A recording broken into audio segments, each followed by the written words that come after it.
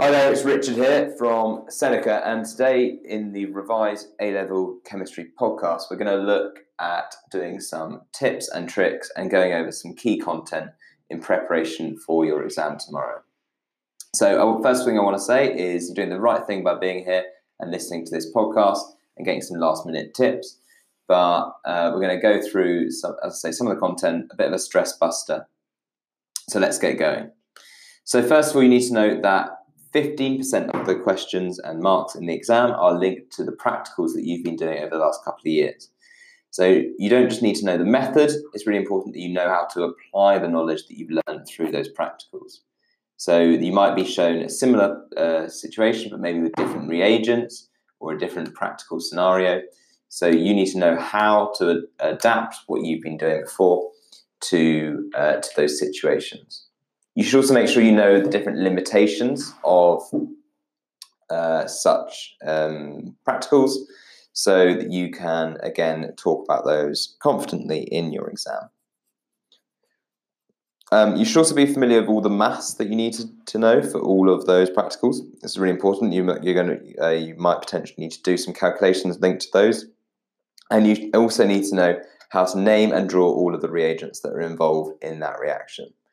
So that might, again, come up in the exam. So it's really, really easy marks for you to have something you've seen before and to be asked questions on it. So, next, you need to know about health and safety specific to those practicals. So not just like tie your hair back, wear a lab coat, but what specifically about those practicals is important when you're thinking about health and safety. And also you need to know about areas of uncertainty and potential measurements that you're doing in those experiments. Next tip, not linked to practicals, but is to practice naming your compounds. So you need to know the standardized nomenclature for those different compounds. It's really, really easy marks if you just know how to follow those rules. And they might give you really, really tricky ones, but don't sort of stress. Remember to start by looking for the longest chain of carbons and go from there. Go away and look at those if you can't remember them. So also linked to that, remind yourself of the different functional groups you can have in organic molecules and also how they behave and how they react. Now, I know there's a lot to remember because there's so many different functional groups. You need to know all of the different mechanisms and stuff like that. But again, it's a really, really good thing to be doing as a last little bit of revision. That's the same actually also goes for different transition metal complexes. Make sure you can name them and make sure you know how they behave. Last tip is that examiners love mechanisms, all right? We might not love mechanisms, but examiners absolutely love them. So it's really important you know how they work. So first of all, be ready to draw mechanisms, be ready to complete partially completed mechanisms. Also, I think what's really important is that when you're drawing curly arrows is that you're really precise with how you draw them. If it's not clear exactly where your arrow starts and where your arrow finishes, the examiner won't give you the mark. So make sure you don't leave any doubt in the examiner's mind.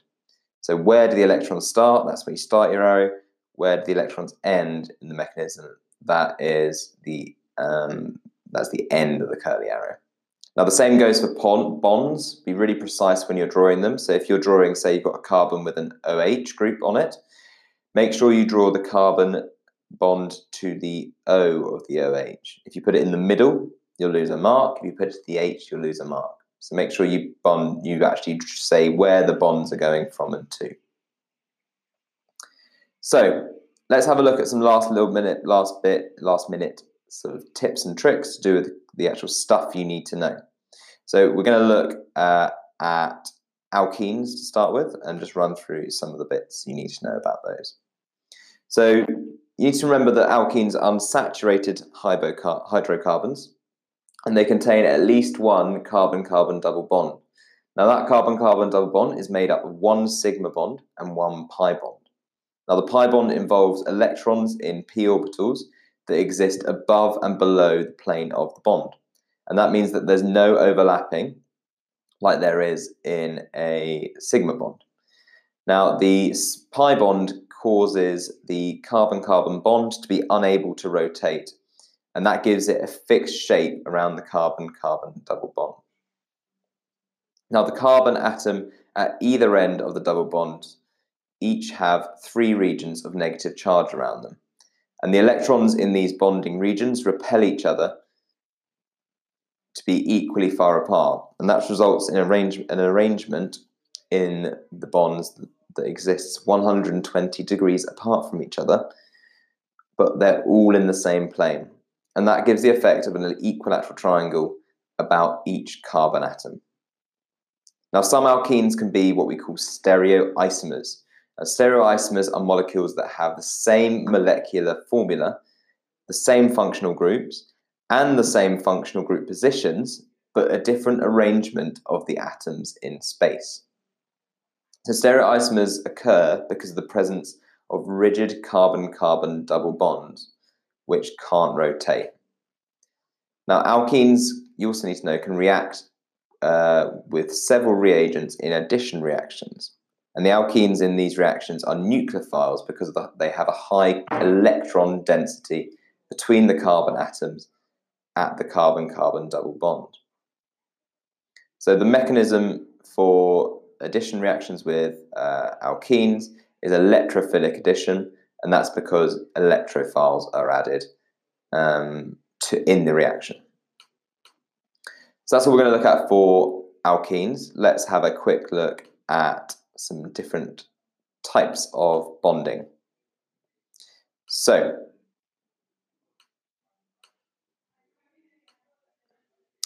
I'm going to ask you some questions basically, and I want you to try and answer them. If you want to pause before I go through the answers, you're welcome to do that, and that's what I'd recommend. Otherwise, you can just listen to me go through these. So first of all, define ionic bonding. Well, ionic bonding is the electrostatic attraction between ions of opposite charges. Now, ionic bonds are very strong, but generally weaker than covalent bonds. Name the different compound ions that you need to know for the exam. There are 5 you need to know.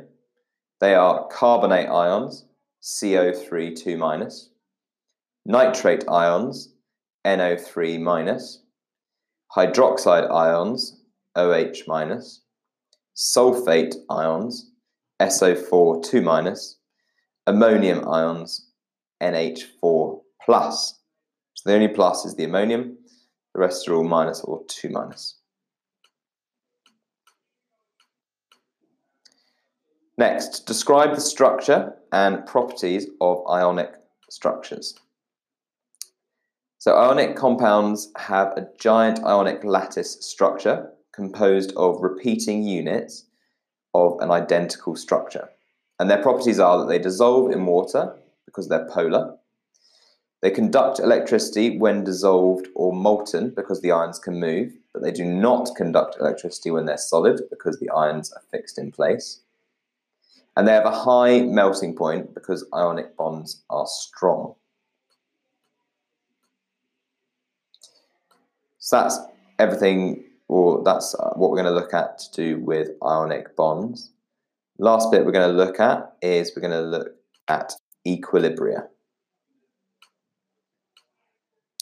So what are the features of a dynamic equilibrium? Well, at dynamic equilibrium, the rate of the forward reaction equals the rate of the backward reaction. And it takes place in a closed system where reactants and products can neither be added nor removed. So you also need to be able to define Le Chatelier's principle. So Le Chatelier's principle states that a change is imposed on an equilibrium, the equilibrium position will shift to oppose that change. So let's have a look at what those different changes could be. So what would happen if you changed a system in dynamic equilibrium by heating it, increasing the pressure, and decreasing the concentration of a reactant? So the position of the equilibrium would shift in order to, if you're increasing the temperature, it would shift to try and reduce the temperature. If you're increasing the pressure, the equilibrium would shift to try and reduce the pressure. And if you're decreasing the concentration of the reactants, the equilibrium would work to increase the concentration of the reactants. So what effect does a catalyst have on a system in equilibrium? So you should remember that catalysts have no effect on the position of the equilibrium. All a catalyst does is speed up the rate of the forwards and backwards reactions, and that the amount by which they speed those forwards and backwards reactions up are equal.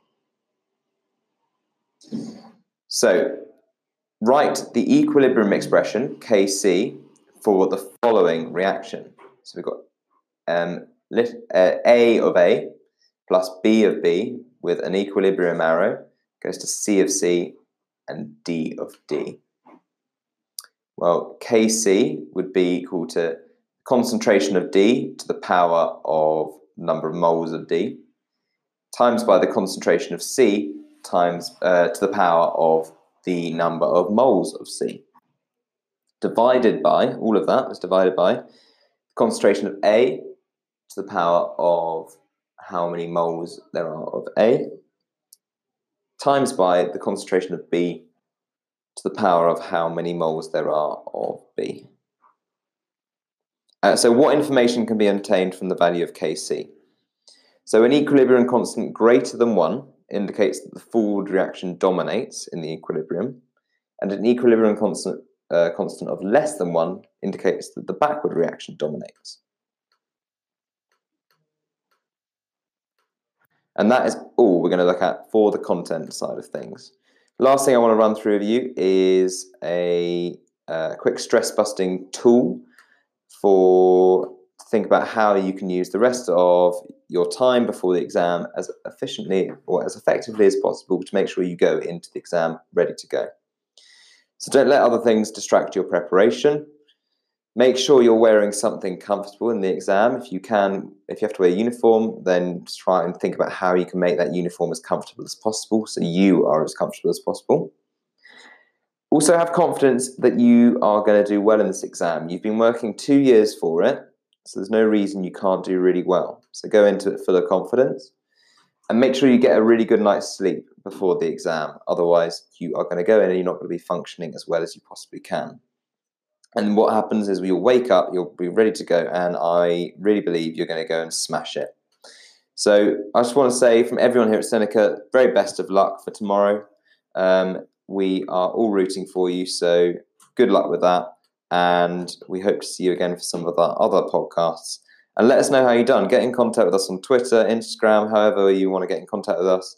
Send us an email, maybe on the little live chat. Let Olivia know how you have got on in your exam. I'm sure she'll be pleased to hear. Best of luck, and I'll see you again soon.